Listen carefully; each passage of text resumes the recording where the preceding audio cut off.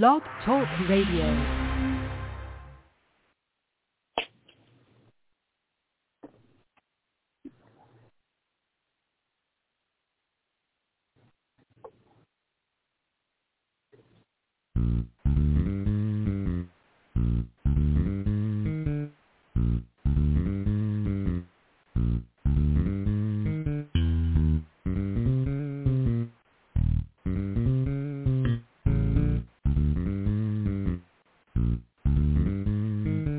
It's DEW Time with Pastor Steph.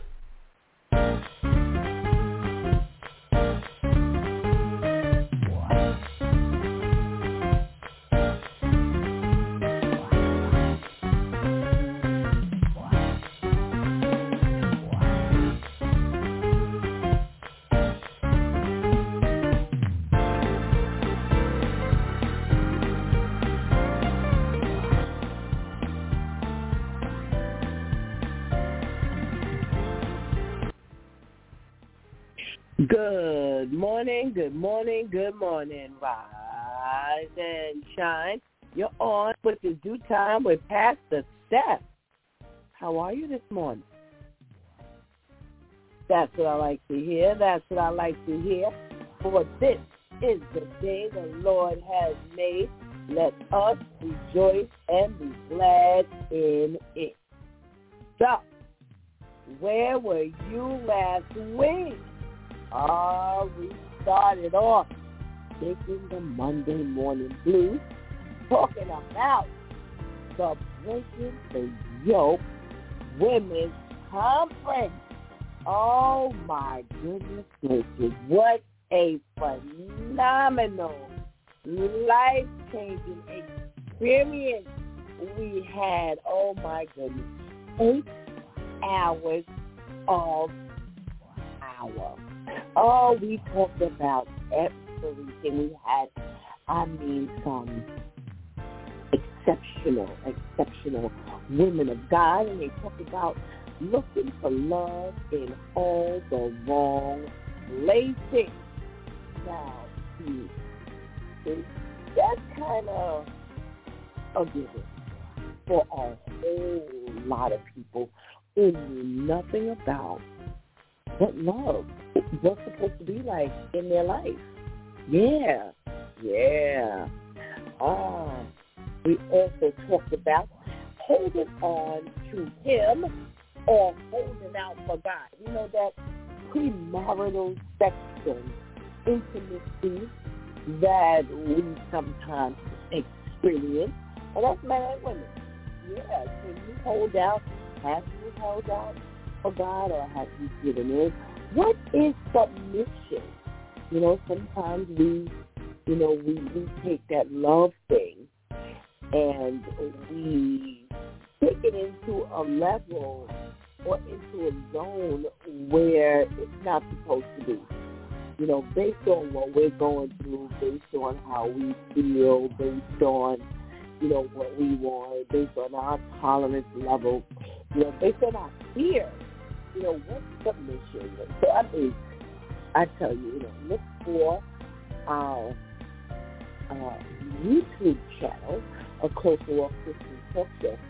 We start posting some of the segments from that Breaking the Yoke conference.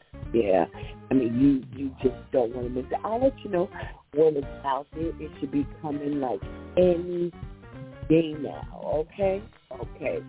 Well, we had like a little mini twist tip with Sean last week, and I'll let her tell you what it was, because she's going to give us a full twist tip today, okay? All right. And that's how we spend our Monday morning. Well, Tuesday. Let's talk about it. Tuesday, Church Folks Day. Rolled around, and it was our favorite. Let's talk about it Tuesday in like 7 or 8 weeks, because we had my Tuesday section. So last week it was, a good conversation with our Pastor Jeff, our Pastor Tim, and Shanti. And we talked about, the women being desperate in the church.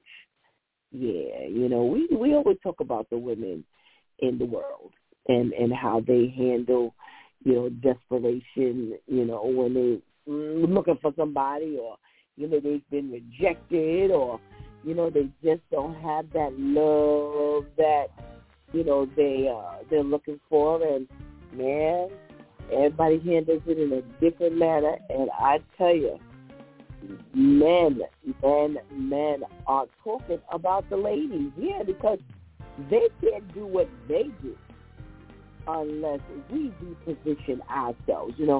Pastor Jeff said thanks to, where the women were when he was nice, young, and single. That was his former, like 21 years ago. He said he was able to run through the church. Well, I have to tell you, a whole lot of men are able to say the same thing because of where we are as women. If we don't position ourselves to be the women of God that he needs us to be, we only help people fuel their behavior.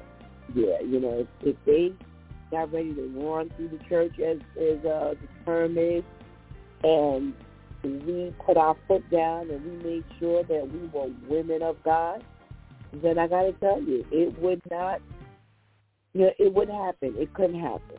It couldn't happen without us. So, come on, ladies. Our three panelists gave a phenomenal level of alternative to being desperate. All right? Well, wow, Wednesday rolls around and we had our girlfriend Viv give us our socially conscious segment, and the ladies took up the time talking about that thing. As we talked about, the asylum seekers, we have officially run out of room. I mean, we ran out of room a long time ago here in New York. But, it really showed as they were in cardboard boxes in front of the Roosevelt Theater Hotel. Yeah, they opened up the old Roosevelt Hotel to house our migrants and our asylum seekers. And, there was a line, and they have officially said they're not even feeding them properly. No, one pregnant woman said that, she did get food, but it was frozen. How do you manage to do that? I don't know. Well, we also talked about the increase in the mental health area, and the EMT workers are really taking a hit as, we've had 121 assaults on our EMS workers since the beginning of the year. Yeah. And that's not a good thing, because if they're being assaulted, they're going to stop doing what they do. Or they're going to be too busy concerned with, their health and their safety that they're going to begin to pull back. And we definitely don't need that. No, we definitely don't need that.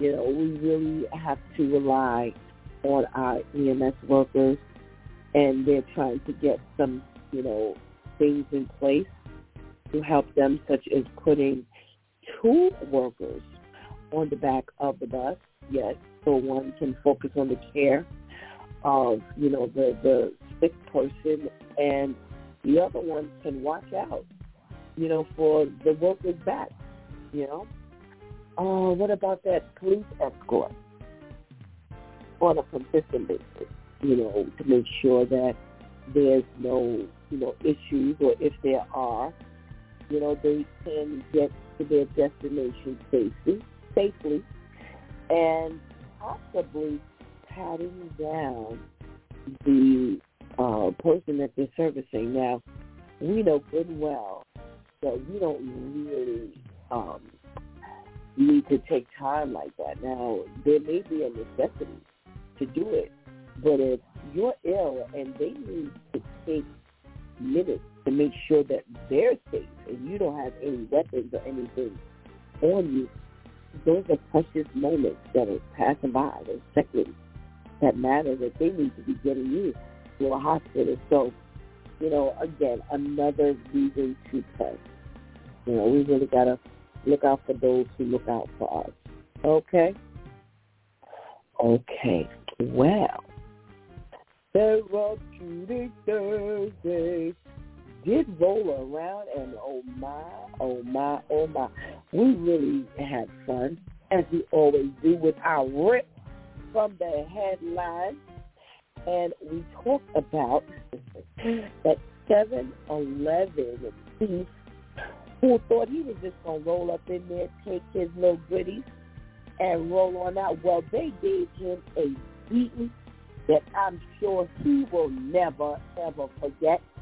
But as he was beaten down and they were chasing him up out of the store, they were merciful enough to not call the cops on him. But then he had the nerve to ask for a bottle of soda on his way out. Yeah. Talk about right from the headline. Wow. Well, what about the wife who told her husband, listen, I don't care whether it's 87, 88 plus degrees in here and it's sticky and we don't have any air conditioner. Put your shirt on. Yes. There's a wife who, is actually complaining about her husband who's walking around with shorts on the bottom, but it's hot. So he does not have a T-shirt or a white beater on at the top, in the quest for, keeping cool. And she said, oh, no. We're not having it. Either you're going to learn to put some clothes on, or either you might want to find another place to live. Wow. So the G-Time crew said, you know what? She simply ain't feeling him no more. No more and no more. Yeah. What do you think about that? Yeah, this is real stuff. Rip from the headlines. Well, Freestyle Friday rolled around, and we had our men in the house, and we talked about ways to cope with disappointment. Now, that's something that we're all going to experience. I don't care what shape, form, or fashion you are in, how old, what race, creed, or color you are, you're going to deal with some level of disappointment. And, disappointment is not the end of the world, but it's how you handle it. And our men did a fantastic job with helping us, deal with it. Come on. Adjust your expectations. Most times it's what we expect from a person that helps to fuel our expectations and our disappointment when they don't stand up to it. Yeah. So, adjust your expectations, and I promise you that disappointment will be easier to deal with. And, look up your physical health.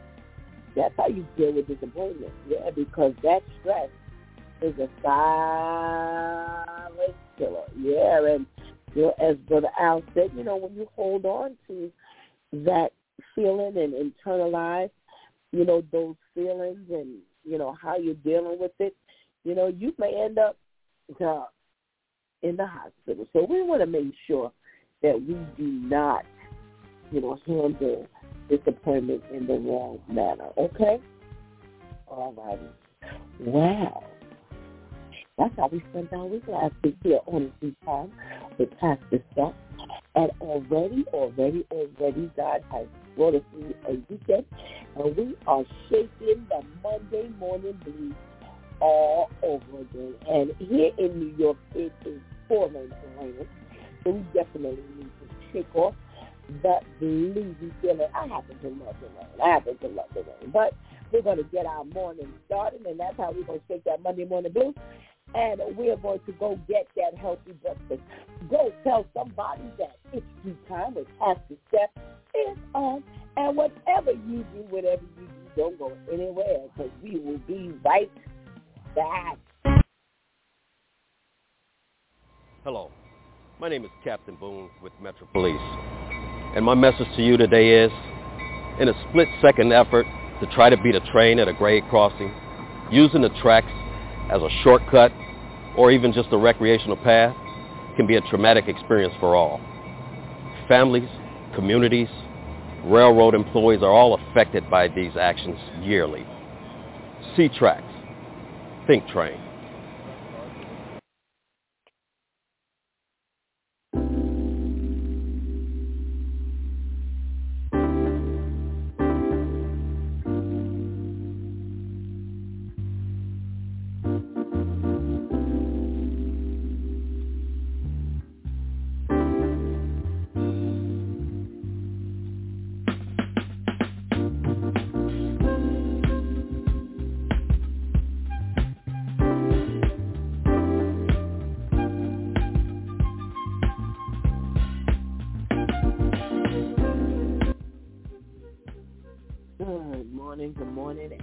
Good morning again.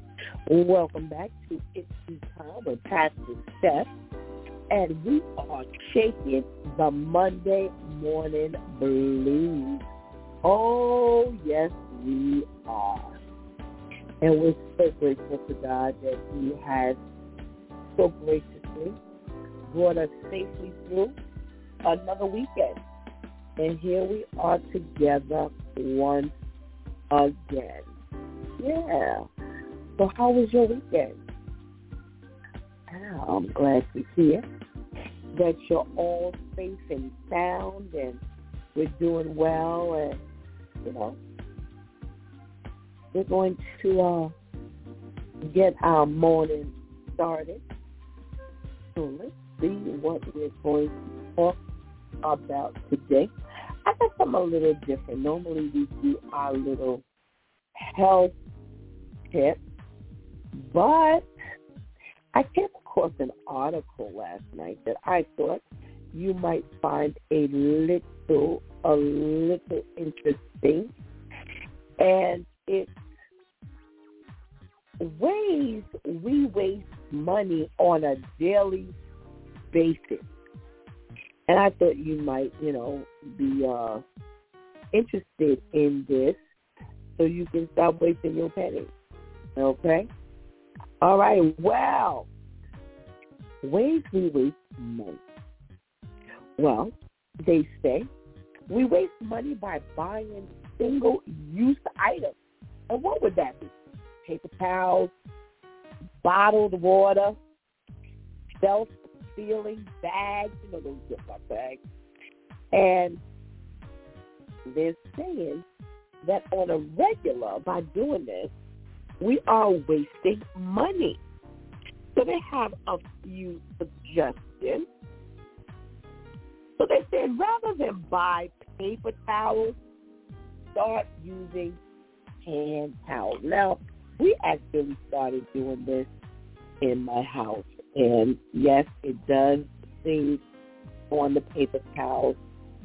And after a while, the hand towels started disappearing. Oh my gosh. It's like disappearing fork. It's like what happened in a house full of grown people. It's amazing. Amazing. But I have to tell you, you can't stop using paper towels altogether, because using hand towels, is a definite way of slowing down the, wasting your money. But at least you'll use a lot less paper towels. Let's get them. And they're reusable. You just rewash. You need to wash them. Okay. Bottled water, they say, just use, your reusable water bottle. And, that's good, except for when you need another bottle after you've emptied that bottle. So, you just got to use the gallons of water in your refrigerator and, just keep refilling. So that does save money. I got to tell you, I've gone from your girl Vivian buying me, tons and tons and tons of cases of water, to now asking her to buy me bottles, gallons, and it has slowed down on the pennies. I have to tell you. And instead of using those Ziploc bags, they say get plastic containers with lids that you can wash over and over again. Now, if you are like Pastor Steph, running water is expensive. I don't know what happens here where we are, but they do charge us an extra sewer tax along with our water usage. And for me, I'd sooner spend the $5 to buy these good Walmart Ziploc bags and just throw them in the garbage. And in actuality, we reuse those. Yeah, we put like our chips. We put those chip bags. We kind of roll them up, stick them in there, and when you have another bag of chips, you just open up the Ziploc bag and stick it up in there. So there's no water usage, all right? But for things that need to go in the refrigerator, for us, it's still a little easier to spend the $5. So you really got to work that out. But I have to tell you, it is definitely, money spent. So get those plastic containers. And if your water bill isn't outlandish, then get those plastic containers, okay? All right.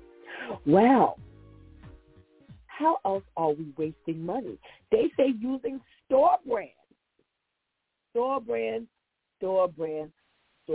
Now,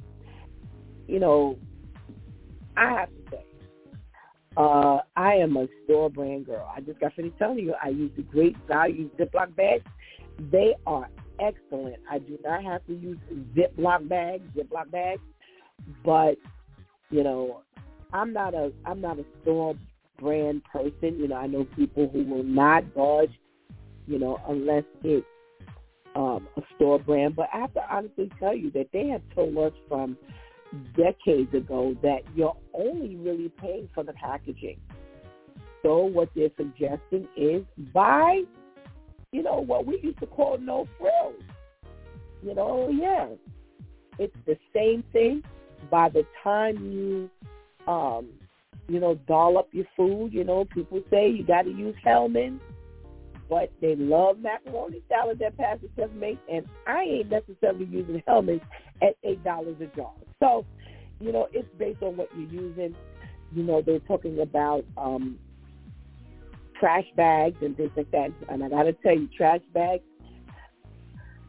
you got to consider that one. If you want your garbage all over the place, then go ahead and use any of your garbage bag. But, if you want to save your pennies, that might not be a way to go in garbage bags. So you really got to pick your battles on this one. Are you going to buy, a cheaper Ziploc bag that works in order to keep those pennies in the Glad trash bags? I have to tell you, I have gone from Glad to Hefty, and it's about a $2 difference. Yes, $2 makes a difference to Pastor Steph. $2 difference.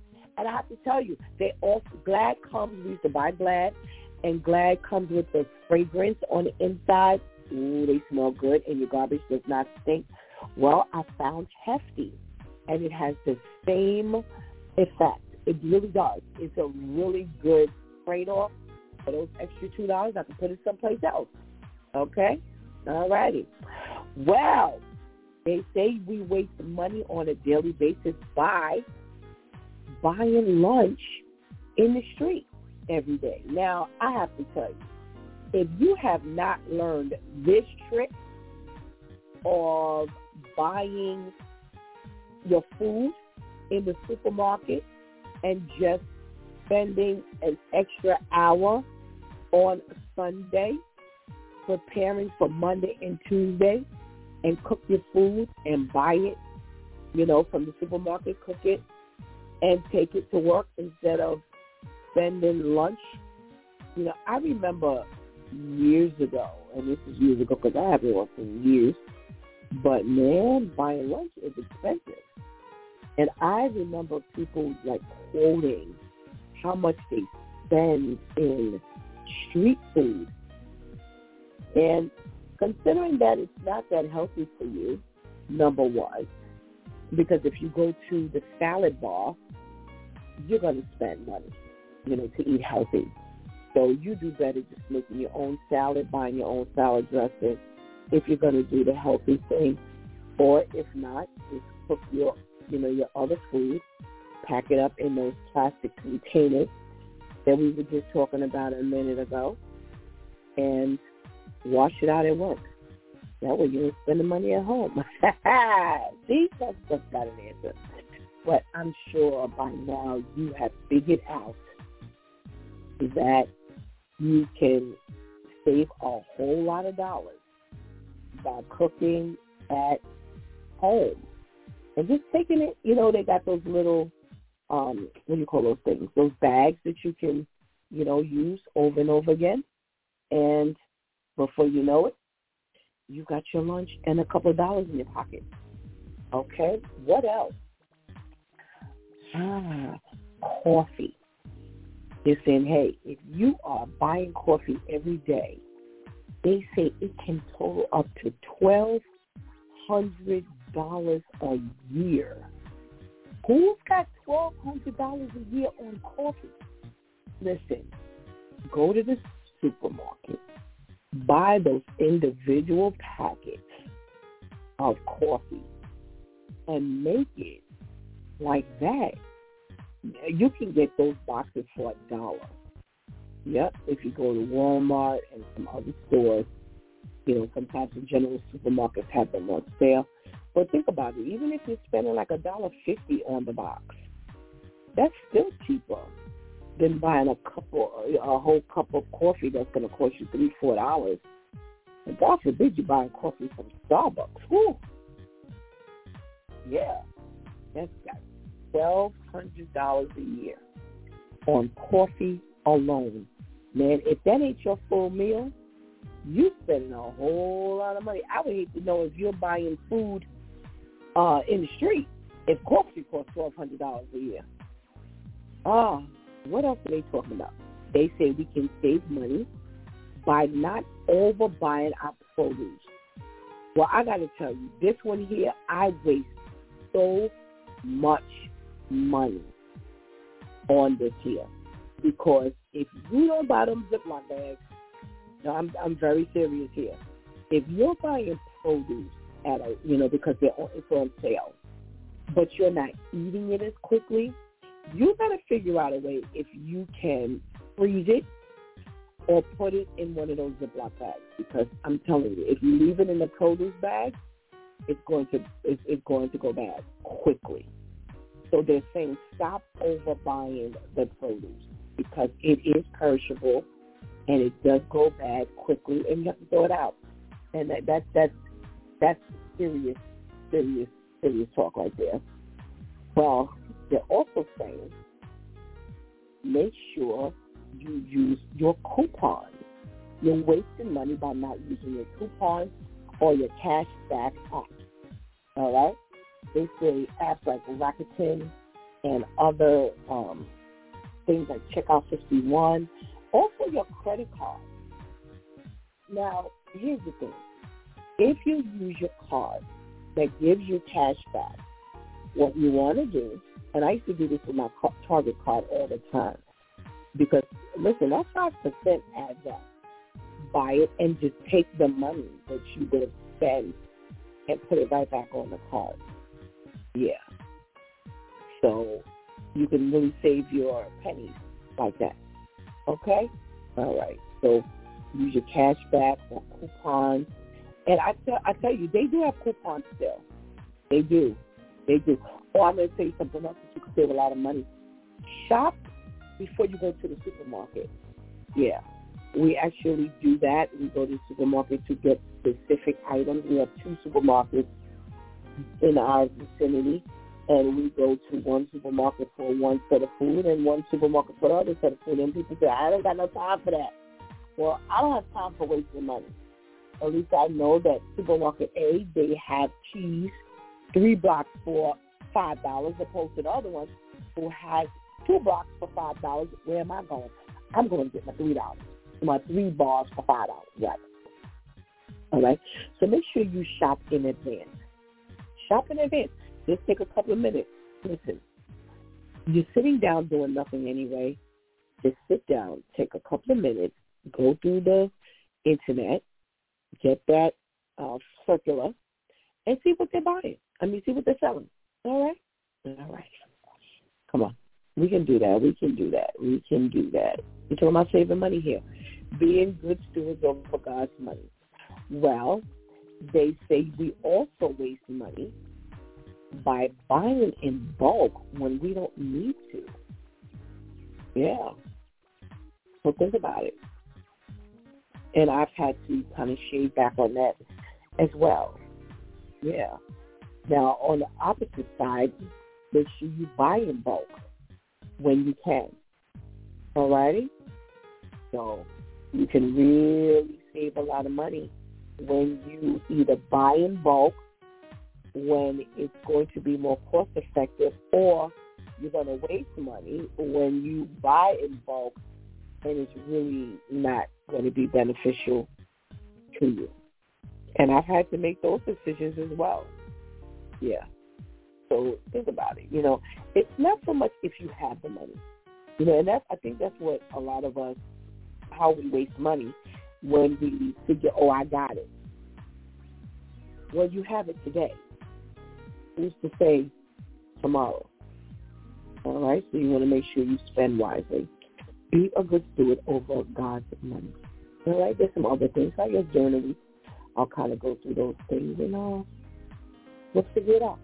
All right? All right. What are we talking about in the news today? Well, here's an interesting story. There's a woman who's 87 years old, and she said she woke up one night at about 2 o'clock in the morning, and there was a man standing over her bed who did not have on any shirt or pants. And she said she thought to herself, I better start, he has a knife in his hand, and I better start fighting back. And she's 87 years old, so somehow or another, she jumped in her shoes and got to kicking and fighting, and somehow she got this chair in between her and the invader, and they get to kind of scuffling or something. But thank God he doesn't get to her. So she said he runs off to the kitchen and he complains that he's awfully hungry. So she said she gave him a box of peanut butter and honey crackers, 2 protein drinks, and 2 tangerines. He grabbed up his pants. He runs out. He leaves his knife, his shirt, his shoes, and a water bottle that was actually filled with alcohol. Yeah, he left that back, took that food and ran. So I guess he really was hungry. And they were able to later track him down. Yeah. But can you imagine you set out to rob somebody and end up they're feeding you? Wow. That's something else. Because they would feed you all right. So thank God for the 87-year-old woman. Thank God for the 87-year-old woman. What are we talking about? Well, we're talking about, again, we're in the summertime. Summertime has not finished yet.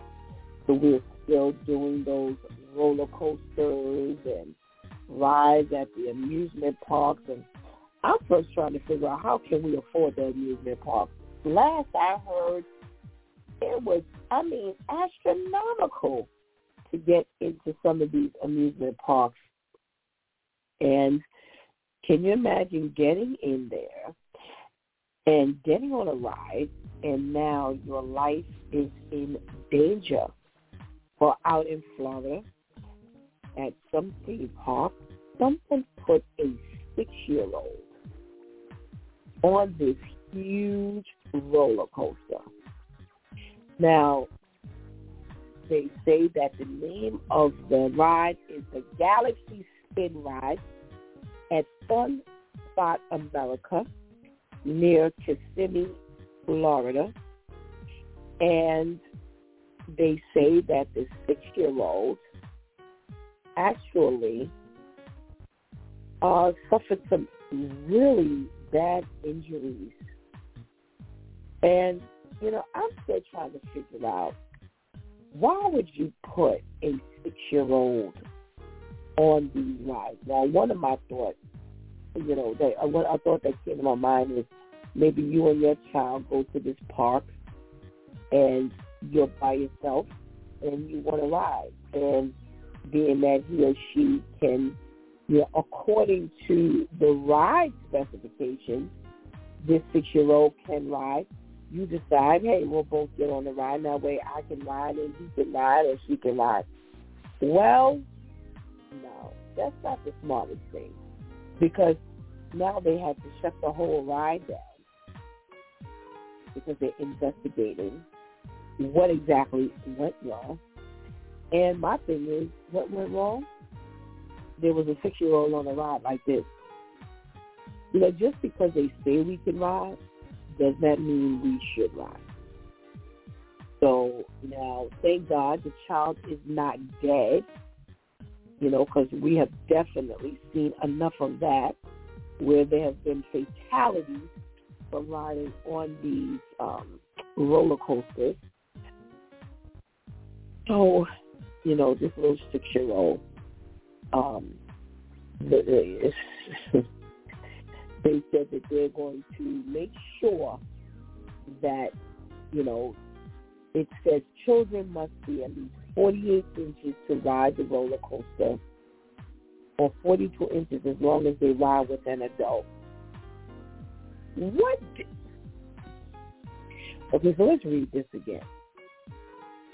You can ride alone if you're at least 48 inches, but you can ride with an adult if you're 42 inches. If the ride is dangerous and the adult that you're riding with is holding on for their dear life, what difference does it make whether you're riding with an adult or not? Come on, people. We got to be smarter than this. Are we going to endanger our children? They say that this particular ride has a single car that arranges 4 across the row. And it has a total height of 42.7 feet. And its cars move across the track at about 29.1 miles per hour. They say the ride usually lasts about 1 minute and 30 seconds. And that minute and 30 seconds can be a fatal minute and 30 seconds. Please be careful. Please stop. Stop putting your kids on these rides. Please. Use your head. Use your head. All right. What else are we talking about here today? Now, here's an interesting story. There is a Long Island castle owner, and he has a hotel that he says has 120 rooms. 115 rooms, and it's called the Quality Inn in Messina, and that's out again.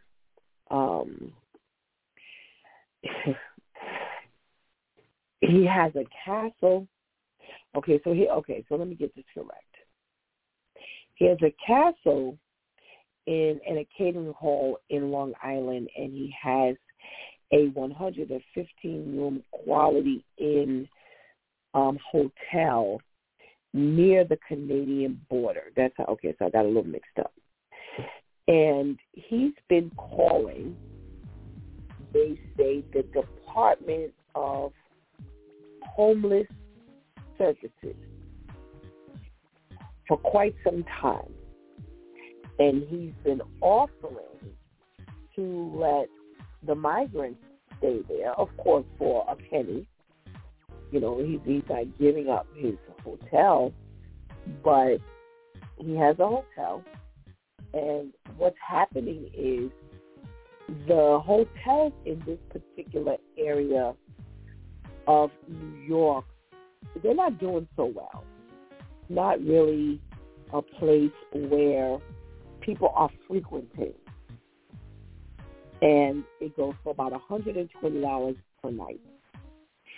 And they say that these hotel owners would provide a space for migrants that are paid by taxpayer funds and an agreed upon rate. And they are not responding to him. And he can't figure out why, because he's looking at the fact that they're saying that, hey, we're putting people on Creedmoor grounds and at the hotel, you know, the Roosevelt Hotel, and people are sleeping on the street. What seems to be the problem? So he says he has reached out to them several times, and no one has responded to him. So now that this has hit the paper, I wonder if this is going to now be on the radar of, you know, the other people who are supposed to be responding. Because you would think that since you're willing to pay for these people, you would let them stay at this particular hotel. And, you know, there's been other people upstate in New York who have not enjoyed the thought of these 100,000 plus asylum seekers entering their neck of the woods in their hotels. And, you know, they've kind of disagreed, and some of them have actually won the battle, where they have not put the people in their hotels. But this one here can't seem to get any answer. So they are showing his pictures of his hotel, and they saying, now listen, this weekend alone, they put up a tent and stuff like that in the McCarran Park in Brooklyn, and your shelter systems are busting at the seams. So what about this Quality Inn? 115 rooms can hold a whole lot of people because they have 2 huge beds in the room, and I guess maybe some of them, you know, like a normal hotel, maybe some of them have double beds, some have queen-size beds where you're not going to give 2 people a bed unless they're a couple, but they would probably use that, you know, like 2 men to share the room, you know, equally. So let's see. Now, they're saying that the Hotel Roosevelt, the Roosevelt Hotel in Midtown, 1,000 rooms. 1,000 rooms, and that is over the capacity. You know what? When you think about stuff like this is just outrageous. So they're going to need this 115 room, because that ain't holding a candle to this other particular, this other Quality Inn. But listen, the Quality Inn can definitely help make a difference, don't you think? I would think so. Now, they're saying that in the Bronx, they have the New Hope Housing Corporation was awarded $4.1 million contract to run a migrant facility at the Hotel 95 Fordham, and that's, you know, near 3rd Avenue and St. Barnabas Hospital. That is the best neck of the woods. But, listen, if you're going to award them $4.1 million to do what they need to do, then this other man doesn't need half that much. No, his place is good. His place is good. And he's not getting the business. So, let's see. We'll see what happens. What else are we talking about before we go to our sparse DuTime crew today? I guess everybody's on vacation. Let's see what we're talking about. I don't know.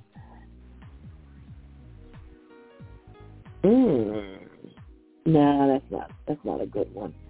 Let's see. One more. I got one more. Okay, so downtown. I thought this was a kind of cute story and enough is enough story. So down in the East Village at 20 St. Mark's Place, they have an abandoned building there. Now, I don't know why it's abandoned. They don't say why. And they don't say how long. However, they say that it's been abandoned long enough for the loiterers to use it as a bathroom. Yes. They use it as a public restroom. So they go on the steps, and they've been urinating on the people's property. So what they decided to do was they have some type of sensor that if you step on the, on the steps, they have a loudspeaker that comes on that tells you to stop, move, get out of here, move on. Yeah. And it says it's so loud, everybody on the block can hear it. And they are so happy that these people have put this bullhorn there because they said, not only that, but if you live on the block, it now, what does that do to the block? Remember now, your property value goes down when everyone does not take care of their property equally. So now you have this issue of the whole block beginning to smell. Not only that, once that becomes a public restroom, now you've got all types of rodents and cats and, believe it or not, they're drawn to this. So you actually have some people who have actually cussed out the bullhorn, F-off and all this kind of stuff because they don't want to hear it. Well, what are you doing on the people's property? So, and not only that, that means you're pulling out your stuff all in the public. Now, they say most of this does happen in the overnight, but they said they do have of traffic during the daytime. So that means you're actually using the bathroom openly, and it doesn't even matter to you that people are walking by.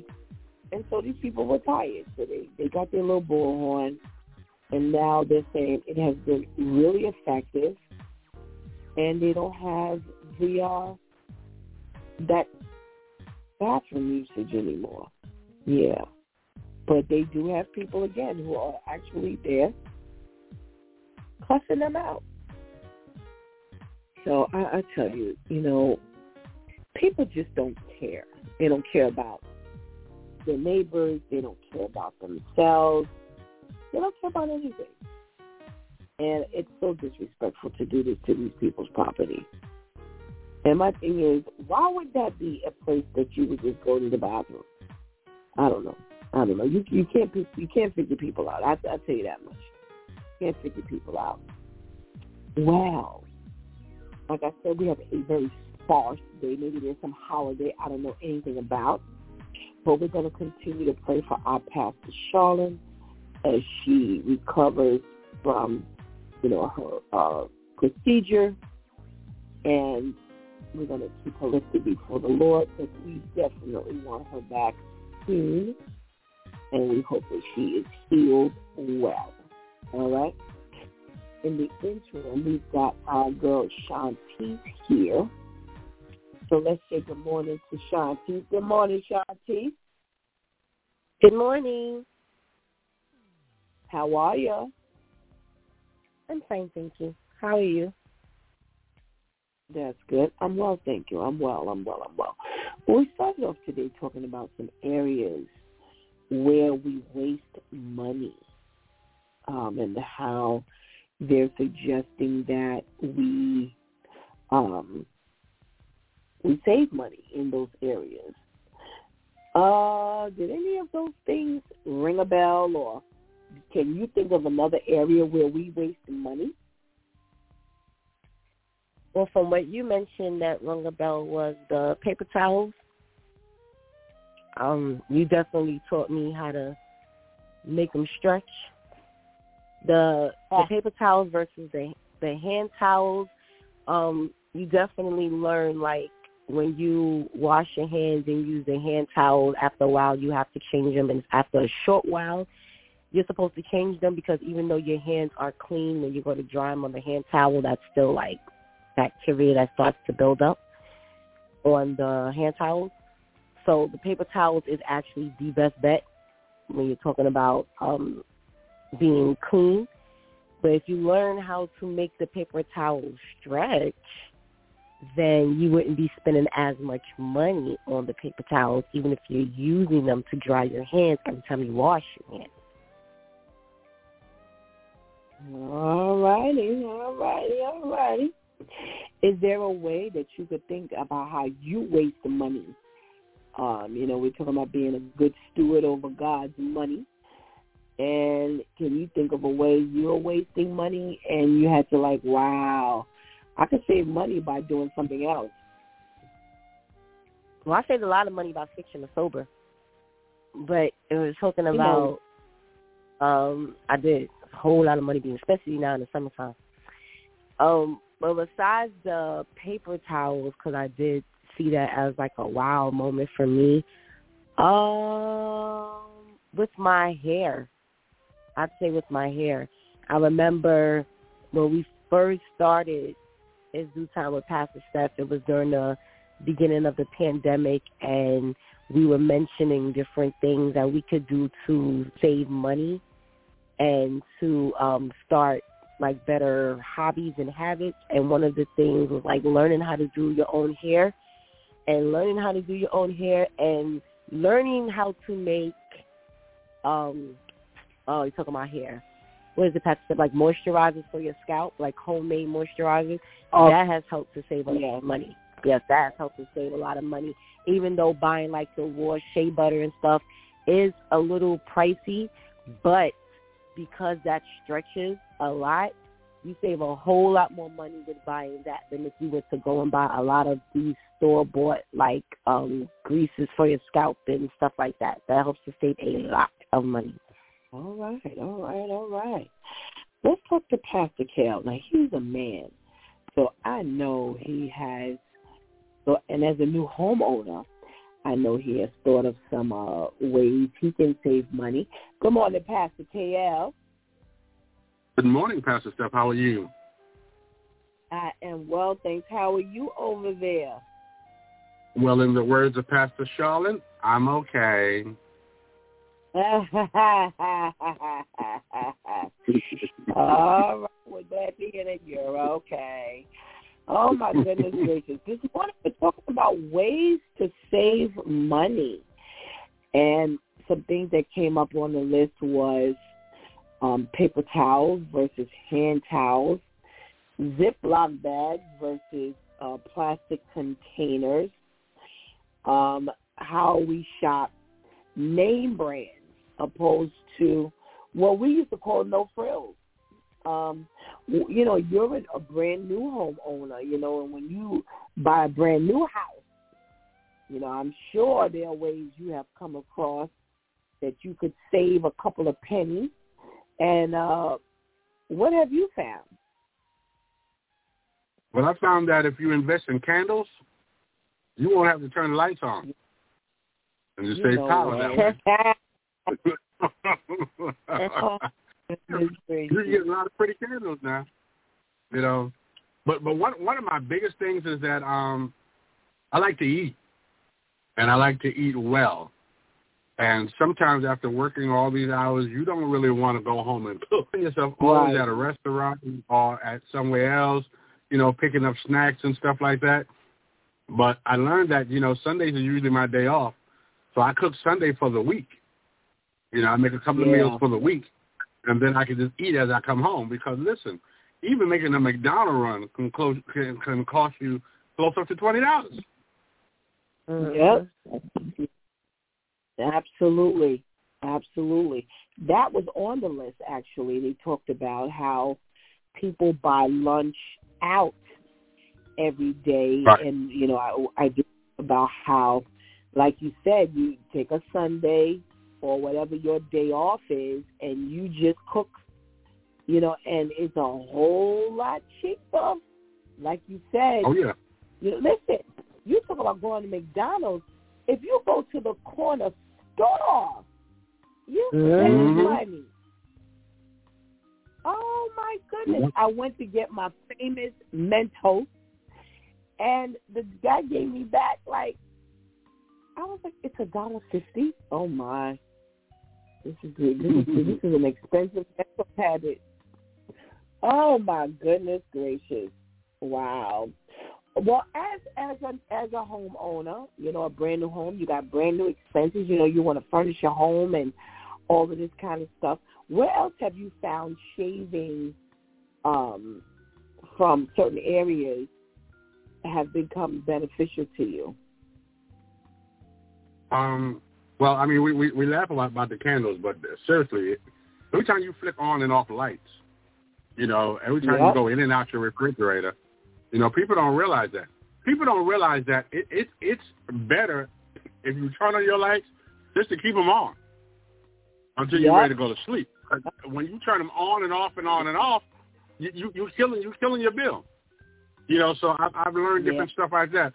I've learned that, you know, when I'm ready to go in the shower, then I turn the water on. You know what I mean? We turn the water on. Oh, let it get a little warm. And you go and find yourself doing something else, and by that time you get on the phone, you forget the shower running. You know, so I got a bill the other day. Just as Al was saying, just a short story. I got a bill the other day. My water bill was $18. I almost shouted. I ain't never in my life seen a water bill for $18. That's you. I am so mad at you. You know, for those who are listening, you know how to reach us. Tell us ways that you have found that you can save money, and you didn't think it may have made a difference back then, but now you're getting that $18 water bill. I have to tell you, if I could get an $18 water bill in here, I'd shout. I'd take a plane all the way to your house to shout, okay? Because it would be cheaper than some of the water bills that come through here. So, yeah, you know, little ways we can, you know, use to be good stewards over God's money. You know, we find we waste a lot of money doing some silly things, and if we would just take a little time in, you know, doing just that one extra step, you know, listen, they have said from Con Edison, which is our local electricity carrier, they say that not only that, but unplugging unused things, they say even though it's not on, they say, yes, they say it saves money. So, you know, if you've got a surge protector going and it, you know, and it doesn't carry, you know, things that you need, then turn off the surge protector. But they say leaving lamps and your chargers and all kind of things, they say that stuff is running. They say even though it's not on, they are still charging you to keep it plugged up because you remember it's still live. So then try unplugging and see where your bills go. So I would love for someone to just reach out to me next month, God spares, and let me know, Pastor Steph, I see the difference in my bill. Just unplug your stuff.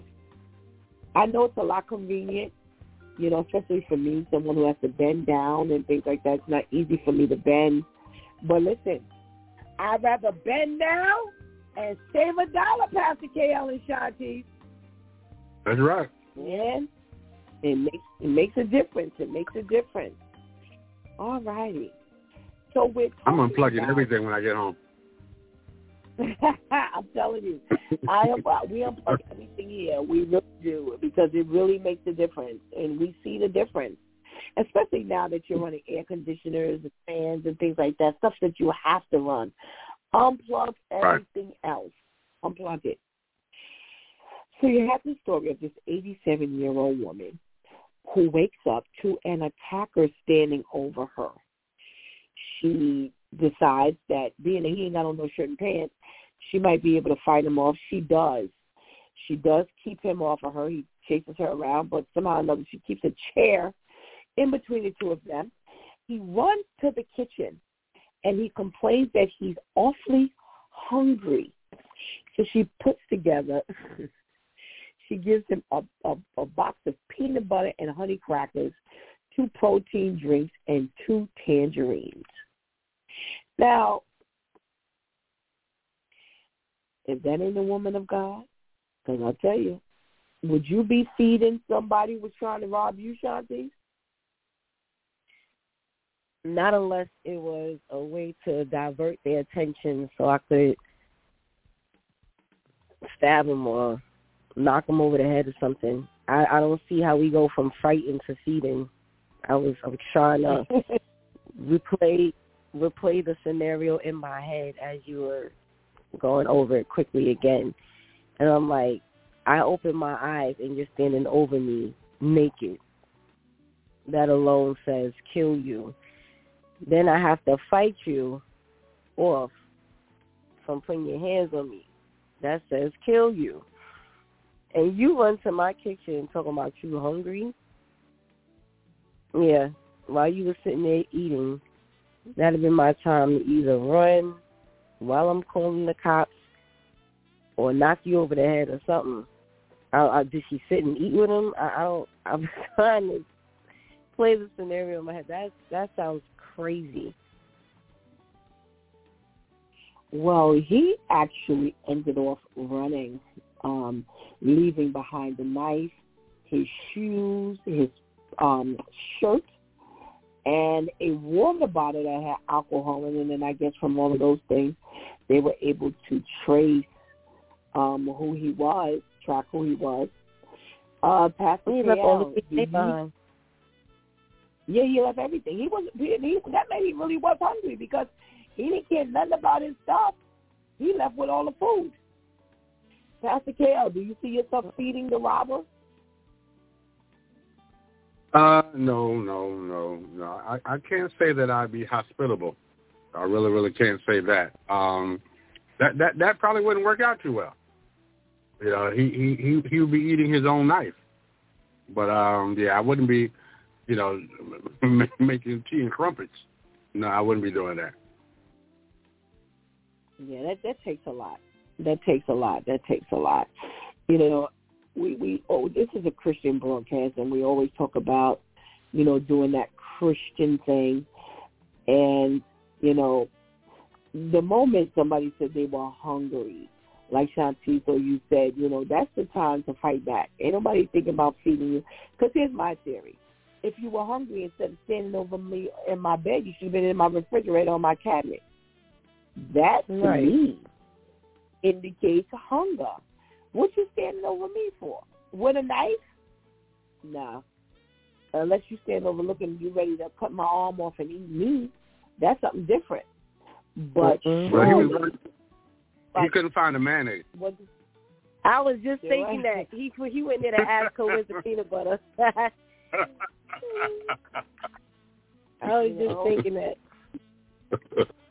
But a smart woman, a smart 87-year-old woman, well, I don't know what peanut butter and honey crackers are, but I guess that was good enough for him that he left out the house.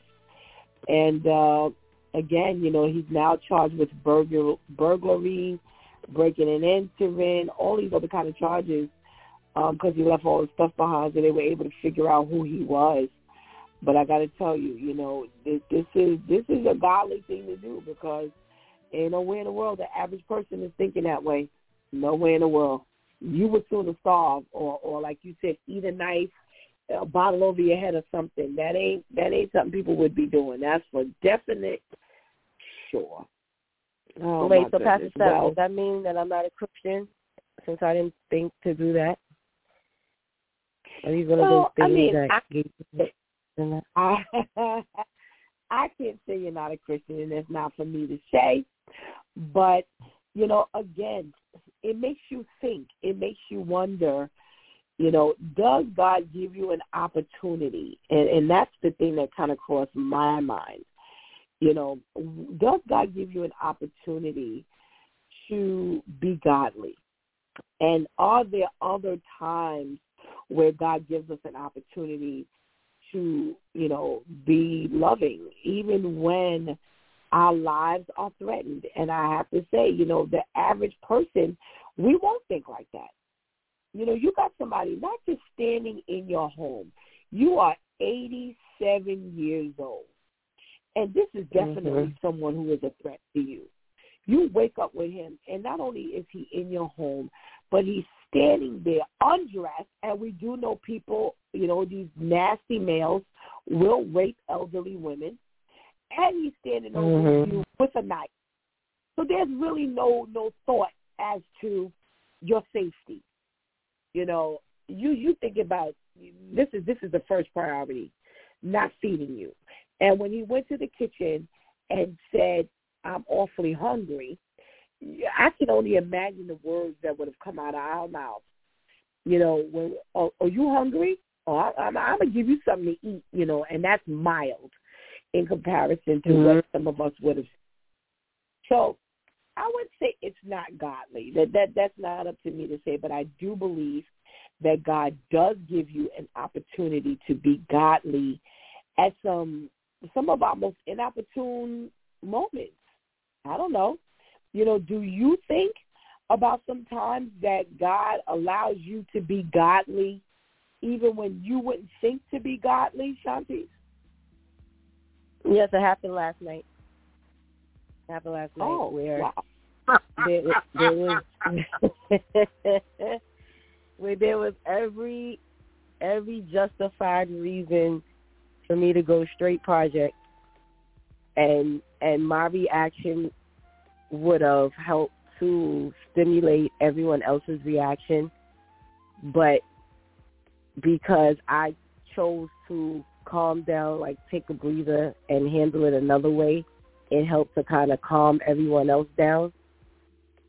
So again, even when you feel justified, and that's kind of what you just said here, had she stabbed him in the forehead, she would have been justified. But for whatever reason, she chose to take a more humble, a more peaceful, a more godly route. So, yeah, and of course these situations were a little different. You know, no one was standing in my house naked at night, but it was still justified nonetheless. That had the cops been called, they would have had to speak to both sides, because it wouldn't have just been one side was just completely wrong and they didn't see how. But you do have, I guess God does give you that second to woosah and really consider, especially because some thoughts was going through my mind. And I was like, Jesus, this is how I know you're on point, because, you know, you could have let me just think whatever and then react, but you let me think, and then you spoke to me, and you let me feel and hear you, which gave me a second to reroute the thought. So, yes. All righty. Okay, so we end up walking right into this today. Pastor KL, has there been a time where, you could have done, it was justified, quote unquote, to do what you would have done, or you did do, but there was an opportunity for God to use you in a greater way? Well, I think personally that we, as men and women of God, we're tried every day. Because the Bible says every time I try to do good, evil is always present. So we're tried every day. Every day there's going to be a scenario which bothers us for some reason. And we could, with this 85-year-old woman, she either had to be extremely terrified or extreme saint. There was no middle ground in that. I mean, for you to think that way of, I'm going to have communion with this brother after he's standing over me, either I'm scared and I want to get him out of my house, or I just feel bad for him. Being working in retail, I go through this every day. People get up and they make their living stealing, and I catch them. Now I can catch them and throw them out my store, or really, call the police, or I can witness to them. The witness, I just want to be honest, sometimes is the furthest from my mind, because the people have the audacity to do the things that they do. And yes, should we witness? Should we tell them there's a better way? Yeah, I guess we should. But they know it's a better way. Don't nobody go to school for stealing. You don't get no degree in stealing. There's a better way. So I understand.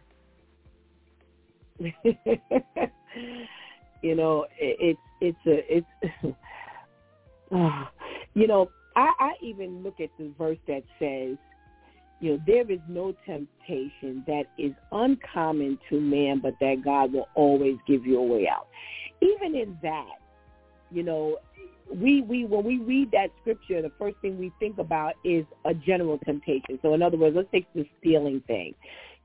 I'm hungry and I would be tempted to, steal that candy bar, steal that, item so I can have something to eat. But God always gives you a way out. Can you actually go, the man, and ask him, listen, I'm hungry. I know you're not responsible for me being hungry or not, but can you give me something to eat? I'm really hungry. And that's your way out. You have an option of, going the death route or going the route of asking someone. Well, it's kind of like the same thing. We just don't think about it like that. We don't think about the fact that, is it more tempting to hit him in the head with a bottle or stab him, or, say, listen, go ahead, I'm going to give you a chance to get out this house because you don't want me to get that knife or you don't want me to use this knife. I'm just using it as a crazy scenario, but again, here's a woman who had an opportunity to, flee, try to get away or whatever, or, run out the house when he went in the kitchen talking about he was hungry.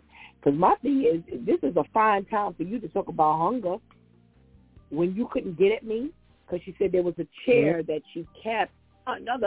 She was able to maneuver and keep the chair between the two of them, so he couldn't really get to her. Well, first of all, didn't you really know it wasn't for him to get at her? She's 87 years old. You young and vibrant. There's no way in a world a chair is really going to be, the obstacle between the two of you. So God really didn't want him at her physically. That was her ability in her time to actually do the greater thing and feed him, opposed to running herself or maybe calling the cops or whatever, because he ended up getting caught anyway. So he went to jail and he wasn't as hungry. So I don't know. God does offer us, a way out. And like you said, Pastor KL, if you look at the scripture that says, every time I try to do good, evil always presents itself. So yeah, that also goes to show us that You know, sometimes we don't think. You know, we just react. We respond, and again, you know, nobody's necessarily beating you up for it, because a lot of times, you know, your safety, you're in danger. Ain't nobody think about feeding you.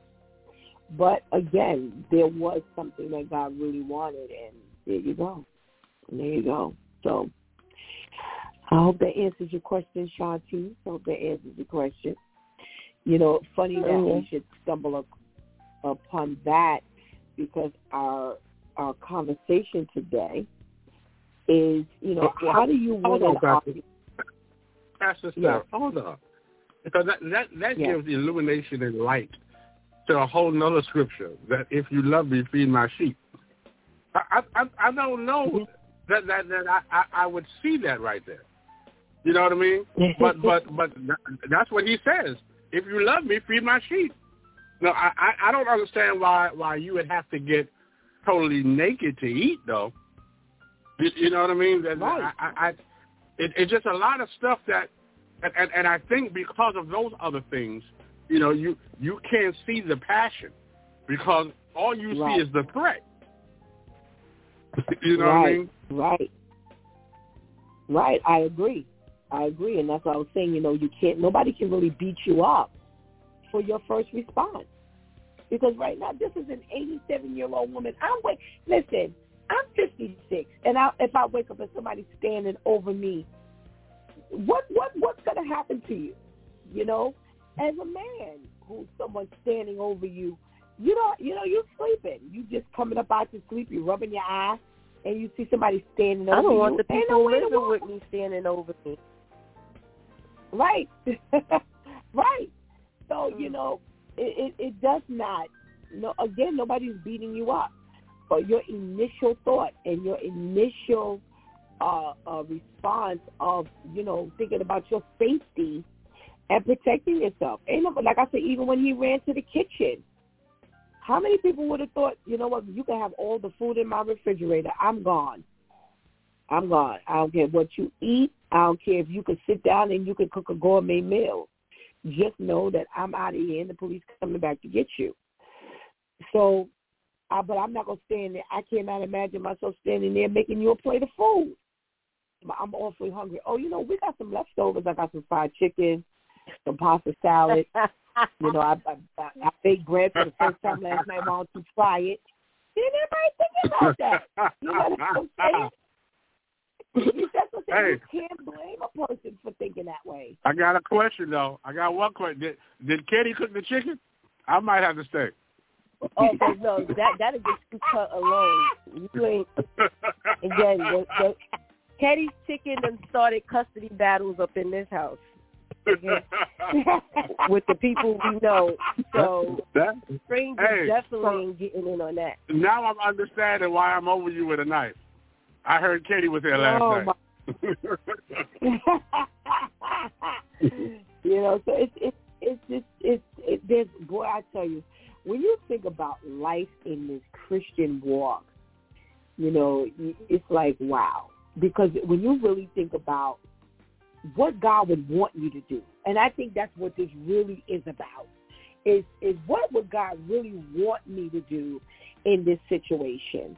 And it's what you know, like the description that you gave, Shanti, you know, it's almost like when someone speaks to you, you know, okay, and I'm going to throw this out. I'm going to throw this out here today since we're just chatting. So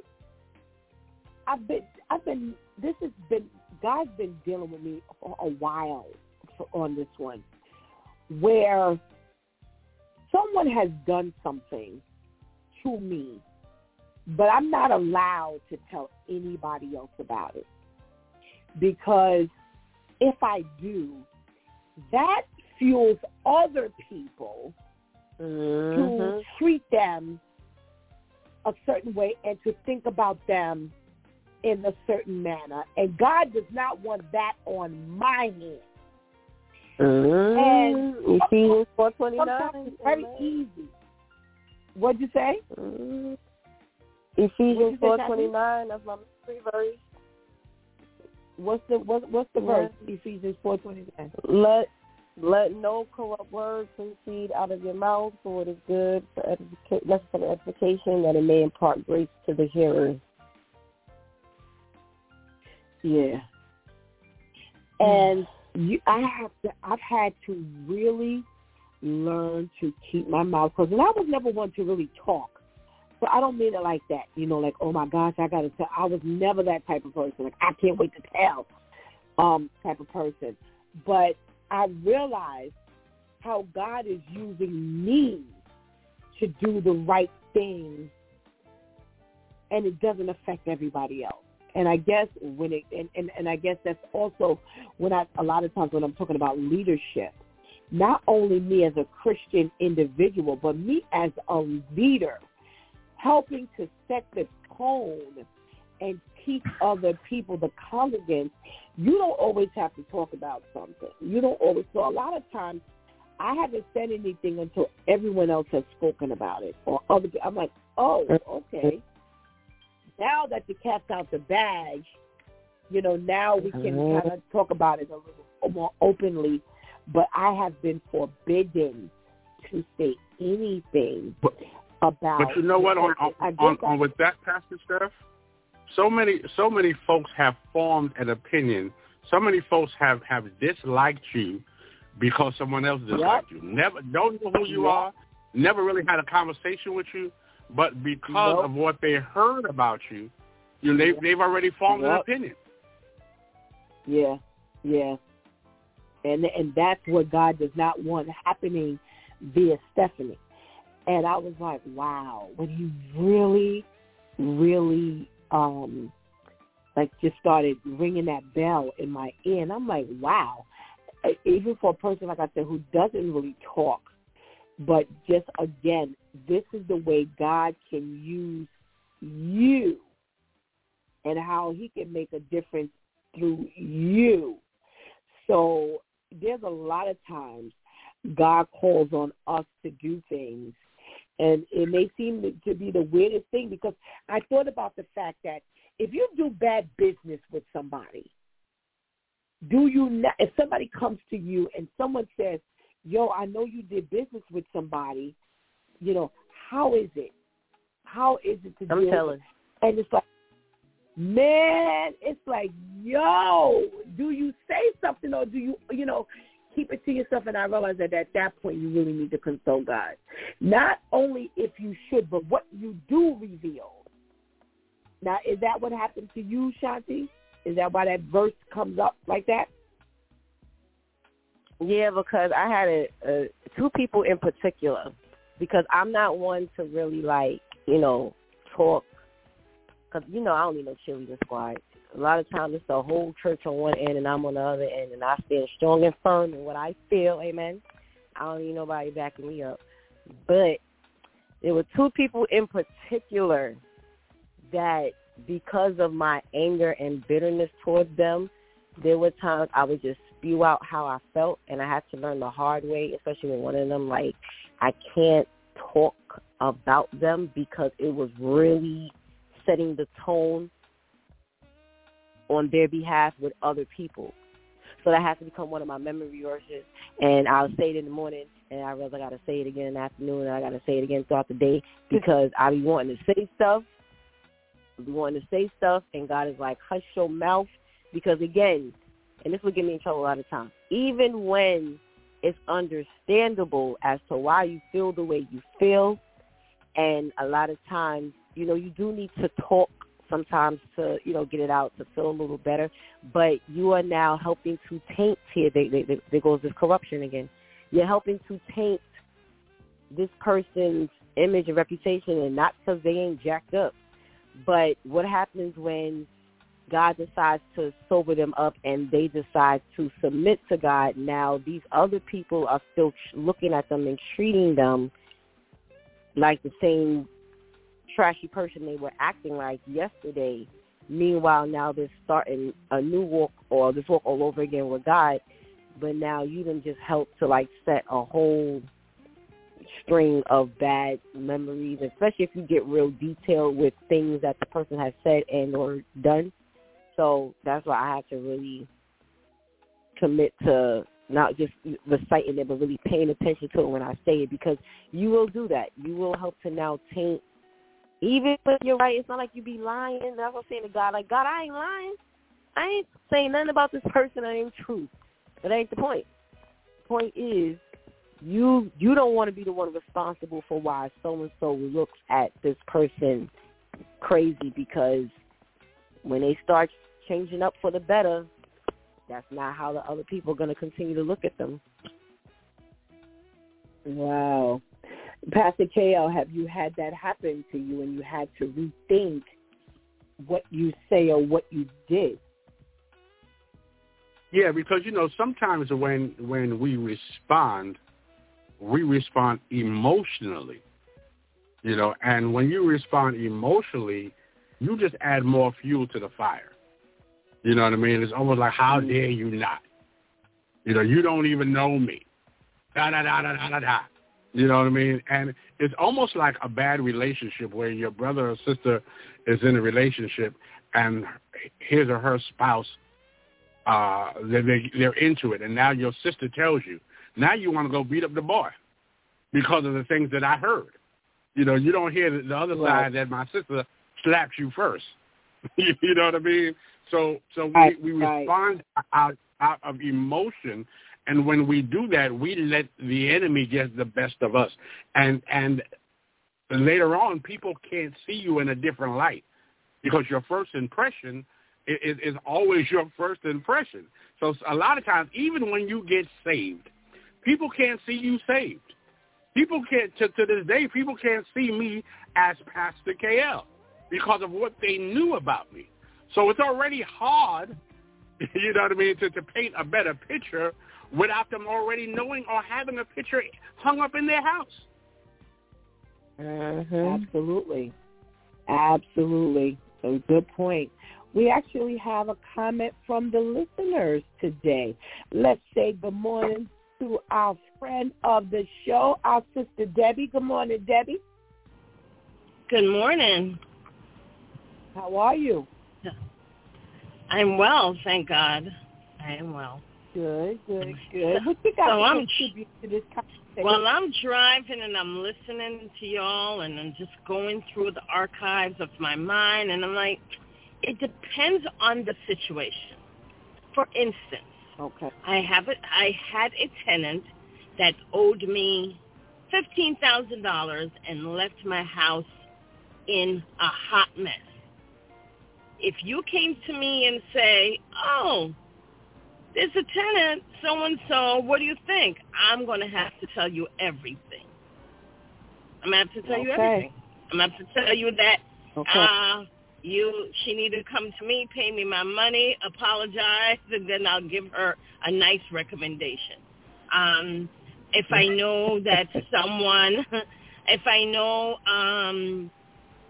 a pastor or some man that has some, perverted sexual things going on, I'm going to have to tell him, you keep them away from your child. So it just depends on the situation that, if I dated a guy that beat me, I'm going to have to tell you, tell your daughter, don't date the guy. So it just depends on the situation.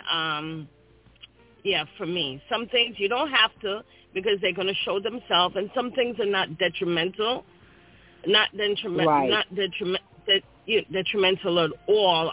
There are people that have worked for me that I've given a wonderful recommendation to, and then there's some that I'm sorry, but you can't even fix the doghouse for me because you owe me money, you did a bad job, so every situation is different. There are times that you have to give people a chance. You have to give them a chance because if we weren't given a chance, then where would we be in life? You could have messed up one time speaking somewhere, Pastor Stephanie, but now look at you on the radio. Right. Well, very good. Nice example.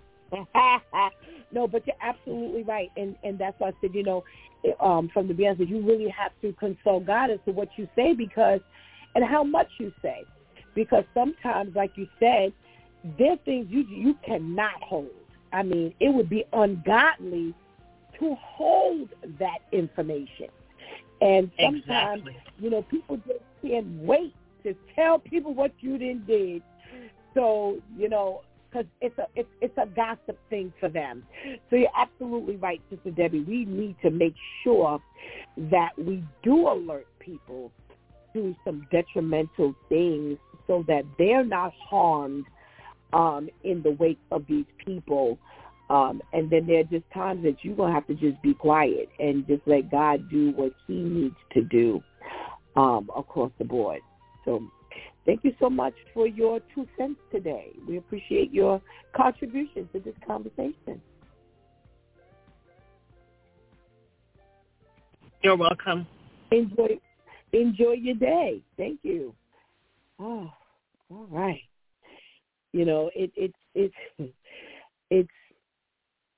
It's so interesting because, like I said, when God started dealing with me, I come from Human Resource Administration. And I remember when we had this huge issue at the job because there was an issue of reference. What do we do when someone who was a past employee uses us for a reference and they stole?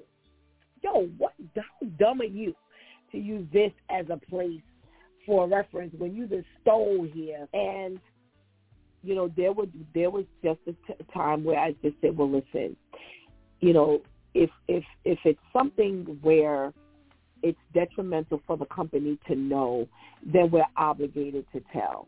But because when I first got the job, one of the things that they did was I had to have a conversation with the president. I couldn't even get the job because confidentiality was huge because of what I was being hired to do. And I came from confidentiality. So they wanted to know, if they could trust me. And thank God, I didn't have those issues. I passed with flying colors when I spoke to the president. I passed with flying colors. So I thought about, that as well. They would have, do not give her information because she'd be spreading all over the place. But I just, I said, well, listen, here's what we can say. If this person didn't get along with the manager or the supervisor and they ended up losing their job, just put something generic, where you just say, hey, this wasn't a good fit for the person. But that just has no bearing on, where they go futuristically, something to that effect. Because you don't want to scar anyone when it was just a matter of chemistry between them and, a coworker or them and a supervisor or manager. But there were certain things that we just could not tell a potential employer, and because we would want to know. So, just like our Sister Debbie said, certain things, it would be ungodly if you kept. Let me put this out here for a little bit, and I'm going to bypass the what you call them today, Shanti, because I'm going to put this out here. One of the things, you know what I'm saying? I can't think of it. Switch step. One of the things that we talked about, and I talk about in service, is be careful of how you promise to keep secrets. The secrets you promise. What would you say for that, Pastor KL? I'm sorry. Can you say that one more time? Something that you be careful how you do what? Be careful of the promises you commit to keeping. Someone says, don't say anything. Yeah, I think that's very important. I think above all, you better than anybody else. How many times have we promised God, if you just get me out of this beating, I'll do everything I need to do. If you get me out of this, I'll come back to church. If you get and even in your desperation, that you couldn't fulfill that. So, people are trusting in what you have to say and what you're promising them. And then you can't come through. So now you've killed your relationship with them, but you've also let them down because maybe it was a finance, and they was looking forward to you helping them out. Now they're in even more distraught than ever. So we have to be careful of the things that we promise to people, because we don't know, how important or how detriment it is if you don't follow through. Absolutely, absolutely. I'm going to extend this question to say, be careful of the promises you tell people you're going to keep. So Debbie goes to Shantice and she says, well, listen, I'm going to tell you this, but you can't tell anybody. And now it's some detrimental piece of information that Debbie has given to Shantice. Do we make that commitment to keep that promise, Shantice? No. Because if you start with, I'm going to tell you something, but don't say anything. I'm like, okay. And then they start, talking. Because a lot of times people say that, and most of the time it's about somebody else's business. It very, very rarely is it there. It is. It's like, well, I'm going to tell you this, don't say nothing. It's because someone asked them not to say, someone else told them their business, and they promised not to tell, but they can't hold it, so now they're coming to tell somebody else. So it's like, okay. And then they tell you, and it's like, oh, well, so-and-so been poking me in the eye 19 times, and, I don't know if this is escalating now. Now they're going to go to the other eye, all that. And I'm like, okay, so I'm not supposed to let anyone know that they're about to kill you? And, don't say anything. No, I can't promise you that I'm going to hold that. In fact, how about I go with you while we go tell the cops? Or I'll go with you while we go tell, so-and-so, because now what kind of friend, regardless of what relationship we have, but if you trust me with this, then you must consider me some type of friend. What kind of friend would I be if I'm sitting here and I know, do you understand the position you put me in? Now, either I got to go tell, or now you just giving me the okay to go smack them or do something to myself, and I'm not supposed to be doing that. I don't want to sit here holding this, because now I'm holding this. Now this is detrimental to my peace and my freedom. No, we're not playing this game. We're going to go, we're going to tell. And a lot of times, when people tell you stuff like that, it's they want people to do something, but they're afraid that it's not going to go right and it's going to come back to them. So it's like, okay, I'm telling you this, I'm afraid to tell you, but I want something to be done, but God forbid it don't go right. Now I'm left with the problem. You can't promise to keep something that is hazardous to someone's safety, someone's health. And the other person, they may get mad at you, but would you rather them be mad at you and they're alive or dead? And now that you helped to keep this secret, that had you spoke to them or, again, went with them to, tell the person needed to tell or whatever, it could have helped to get them out of that situation, whatever the situation is.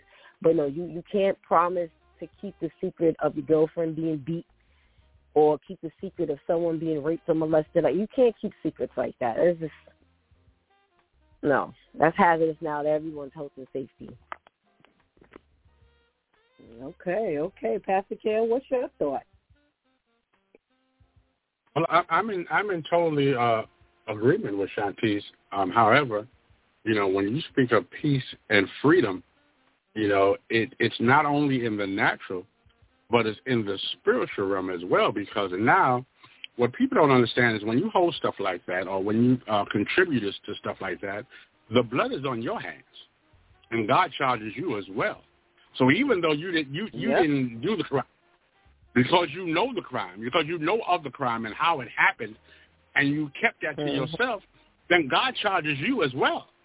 So forget about the peace in the world, or the peace with your friends, or the freedom with your friends. When you are bound by God, that's a whole different kind of bondage.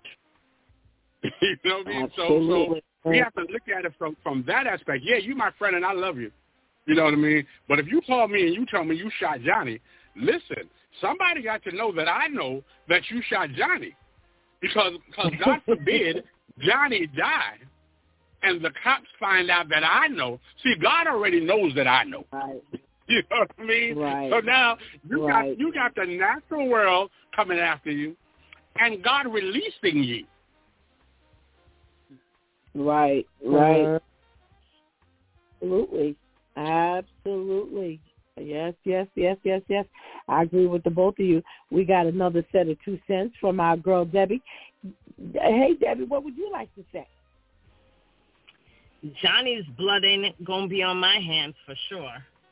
So if I find out about Johnny, I'm going to have to say something. But again, just situational. Some things, it's not my story to tell. So although I hear it, right. And I'm a practical nurse. I'm a mandated reporter. So if it comes to the health and welfare of a child, I have to say something, not just, by law.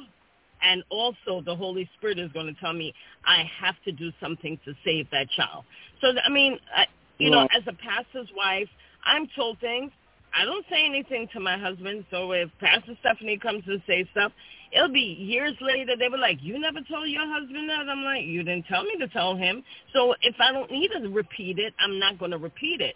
But if it's if it's something that I know I can do to help, and right now I'm actually struggling with something because I have to figure out how to help someone without them knowing where the source came from. But it's something I'm praying, I'm trying to figure out, I'm trying to create a relationship. So you have to have the Holy Spirit guide you. And but just remember some stories, I don't need to know that. What is it if I have to go tell somebody that somebody had a child when they were 15 years old and nobody knows about it? I don't need to repeat that story. That's if you want to tell your story. That's not my story to tell. That's not something that I need to share or it's going to help anyone or at that time.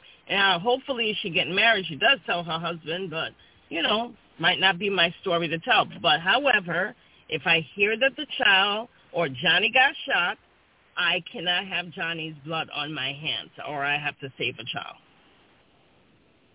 Absolutely. I always laugh, and thank you, Debbie, for your comment.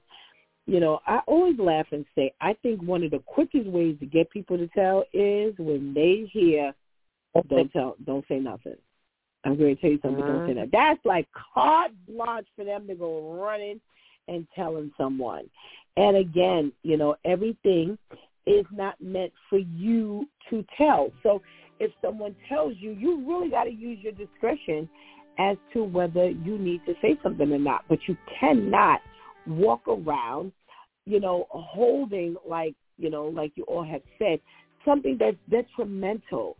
I've seen so many people hold, some guy is whipping on some girl, and you're walking around. Someone has told you that this is what's going on, and you have said nothing. And I'm saying to myself, God forbid the day something happens. And it doesn't even mean where she has to die. She could be defending herself, and he now ends up being the victim. Now, you walked around holding this secret. Why? You have not helped this situation at all. You are a mandated reporter.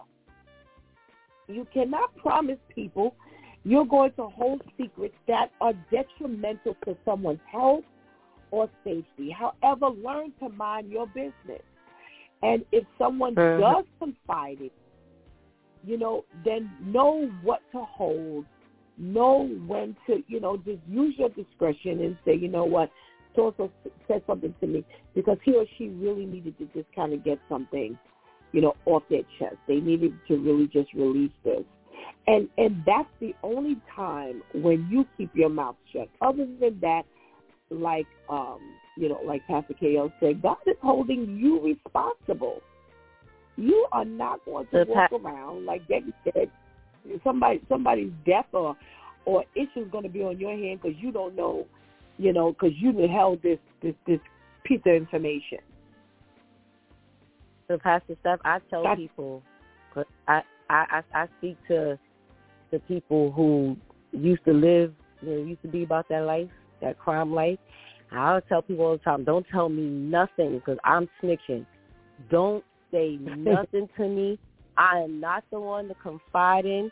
If you need prayer for this, just tell me you need prayer. Be vague, because I'm snitching, because God forbid, like Pastor K.O. said, because we see it all the time, when they start rounding up the people that they saw you with or they know you talk to and they start asking questions, I'm not holding back nothing, because I ain't going to jail for nothing, especially I ain't have nothing to do with this. I ain't benefiting no way from whatever you did. You better hope I don't know your Social Security number, because I'm telling that too. I'm telling everything because I'm so serious, because people get so easily. Like, if y'all don't watch First 48, watch one episode of First 48 and watch how people who would just happen to be at the party, or people who just happen to be on the block of where someone got shot or something, and now the detective is rounding everyone up and they're taking them in for questioning, and they're asking them questions, and they're like, listen, I don't know nothing. And the detective may not believe them, but they figure, listen, I saw you with so-and-so, or somebody told me that or we pulled up so-and-so's phone records and you was the last number or the second to last number. No. I'm telling Ed, they were born in such and such hospital. That's all I know. Their father left and they were such a age. I'm telling everything. I don't want no part. I tell them all the time, if you happen to relapse and go back to a life of crime, just don't come around here no more. Don't tell me nothing. Don't show up at church. Don't say nothing. Go repent first to the cops and then come here, because you see how easily you get sucked in. Because some people, they'll indirectly tell you stuff. There was a girl, I was working at Joe's Crab Shack, and we were standing by one of the computers. They're called POS. We were standing by one of the computers, and she was standing behind me. I happened to turn around, and I saw this black box. And I was just like, I know that's not what I think it is. It's like, oh, no, just stay here real quick. I moved so fast. I said, no, because if this camera picks up. Now, I was standing here first. You came behind me and pulled this black box out. For those who don't know, black box is a box that they use to swipe your credit card to get your credit card numbers so they could scam. All they need to do is pull this camera up, and it looks like I'm covering you. I said, get away from me, because I'm telling if they ask me, I can't tell you. I'm not going to tell. Because I worked at another restaurant and watched the feds come in and eat dinner with the general manager, finish their dinner, and then lock 5 people up for scamming. No. I'm telling you. So I tell people all the time, I don't want no parts. Make sure you let people know not to confide in you with certain things, because they ain't confiding in you because they want you to go to the cops and tell them that they committed whatever crime. No, he plays me in the game. I'm not a ride or die person. I'm not a ride or die person. No. I used to tell them that at work. When they used to come and they say, can I talk to you about something? I said, before you start, are you talking to Steph? For real? Stephanie. I said, let me let you know who you're talking to. I said, Steph is a coworker. Stephanie is the human resource administrator. Be careful what you say. Because if you come in and you trying to confide in me to get some piece of information and it's something that I got to tell, then you ain't going to be happy with this conversation. So before you say anything, let me just find out who you talking to. Because I'm letting you know, I'm not covering for anything or anybody. And, you're in a bad situation because you're hired by the company, to work for the company, but you're also hired by the company to work on the behalf of the employees. So you're kind of like in a catch-22 situation. So I used to always have to tell people, please start. Help me help you. Well, who you can make call? Because once you open up this can of worms, don't come to, I said this to you in confidence. I didn't think you was going to tell. Well, let me let you know right now that there are certain things I'm not holding. Because, again, like you all have said, I got to walk around with that now. And we're not doing that. We're not doing that. I can't walk around now. I can't sleep at night because I feel like I done betrayed. No, you're not putting all of that on my lap. Sorry. No. No. I got to be able to sleep. And you mess with my sleep, I'm going to be mad. Not only that, I've made a commitment to God. And I think that was one of my exit points out of this company, because, you know, there was a discrimination issue, and the woman came to me and another local human resource rep, you know, in confidence and with the confidence of knowing we were going to handle it. And when she told us about it, you know, we assured her that the company does not, you know, they don't accept and go for and condone this behavior of this treatment, and there will be something that will be done. We didn't say what, because we weren't the ultimate decision makers. But again, you know, if anybody had to go to court, I would have been the one that had to go to court, whatever.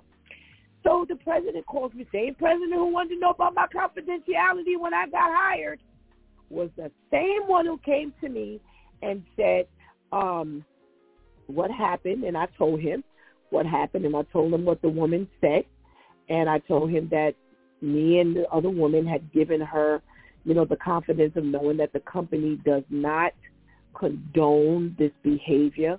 And he said to me, well, be careful of how we handle this, because, you know, he's been working with the company for such and such amount of time. He brings the company a lot of money, and anybody who knows Stephanie knows the look he got. And I didn't say anything. I just listened. I said, so I'm just asking, just so I can be clear. So we covering up what happened? Well, I don't want to say we covering up.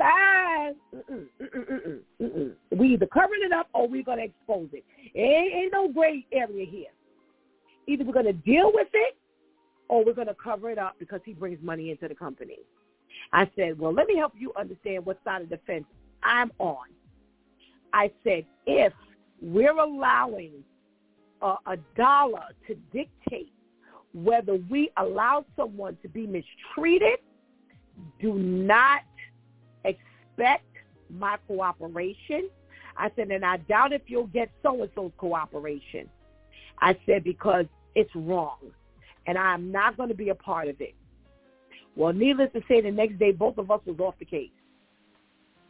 I'm not holding that secret. And I told him, I said, because if we go to court, y'all ain't going to be the one sitting up in court. I've had to go to court for this company. I'm not covering for anybody. I have an obligation to God before I have an obligation to you and even myself. I have an obligation to God. I'm not condoning this, and I'm not going to happen. Needless to say, the next day they said, well, you and so-and-so. And I said, fine. But understand, they didn't already told me the story. So if they asked her who she spoke to, and she said Stephanie and so-and-so, know that Stephanie's opening up her mouth. And little by little, I watched God pull me out of that company. And I ended up leaving because I was ill. So you got to understand that you're going to have to make a decision in life.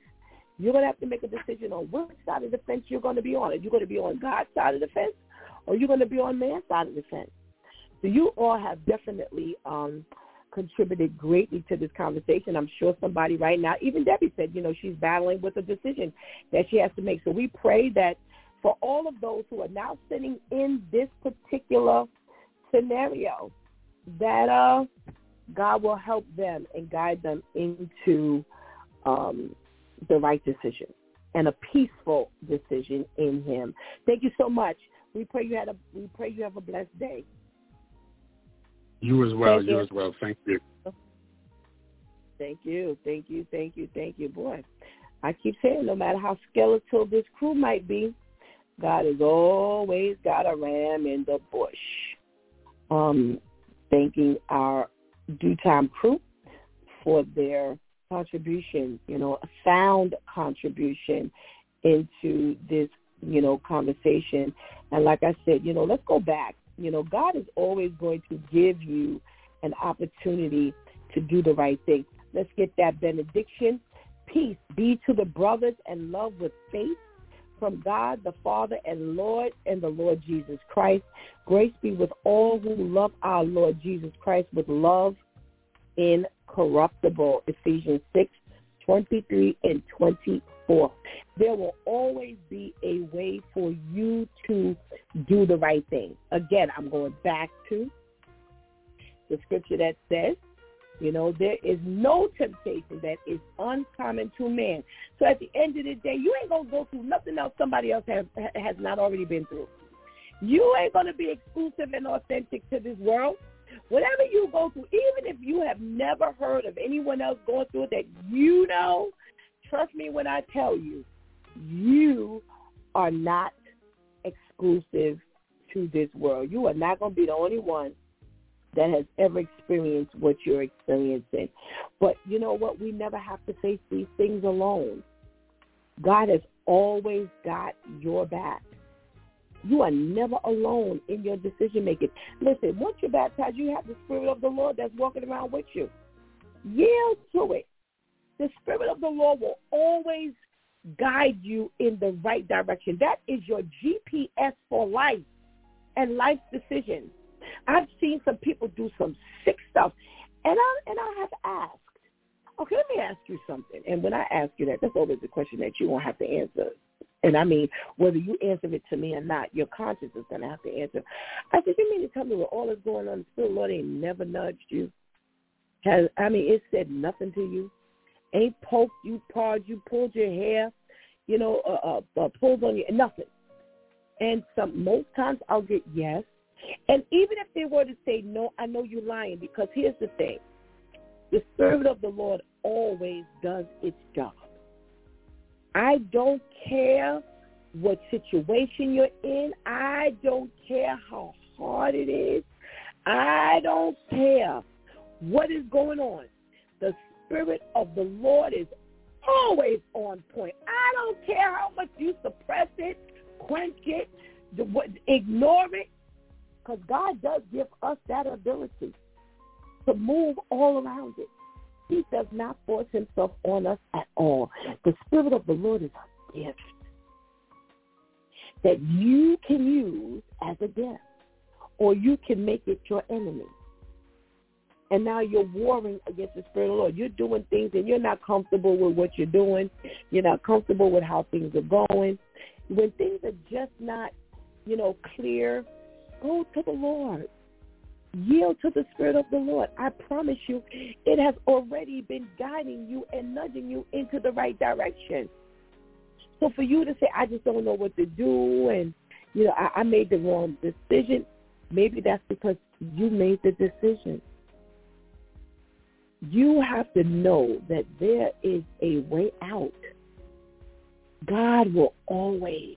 Oh, isn't that so comforting? That there is nothing that I will go through that God will never leave me alone. That he will always give me a way out. Now, for those of us who have allowed that to be our enemy, shame on you, because it's a gift. Like I said, here was my job that I was, the same man who was so concerned about my confidentiality and that I would do the right thing. Here I am almost 15 years later, and now he needs me to go on the other side of the fence to save the company. And I said, no, I have an obligation to God. I'm sorry. Y'all may want to keep God and state separate, but in my life I can't. I have to do what God is calling me to do. He did not put me here for me to do what Stephanie wants to do or what you want me to do. I am working for these employees, and I have an obligation to God to make sure that his people are treated accordingly. Make sure you do the right thing. You've been listening to It's Due Time with Pastor Steph. Join us Monday through Friday from 7 a.m. to 9 a.m. where we discuss matters of the heart, mind, and spirit. As you go through your day, be sure to set your mind on things that are above, not on things that are on the earth. They will only serve as a distraction. Remember, prayer changes things. It's Pastor Steph signing off, and I want to thank my Due Time crew for always coming through big time. Thank you for hanging out with us and helping us do what we do. Please do not miss this opportunity to give Christ your life right now. Please do not miss this opportunity to strengthen that relationship with the Lord right now, because later is not promised to any of us. Until tomorrow, where it's Let's Talk About It Tuesday Church Folk Day, Until then, I love you.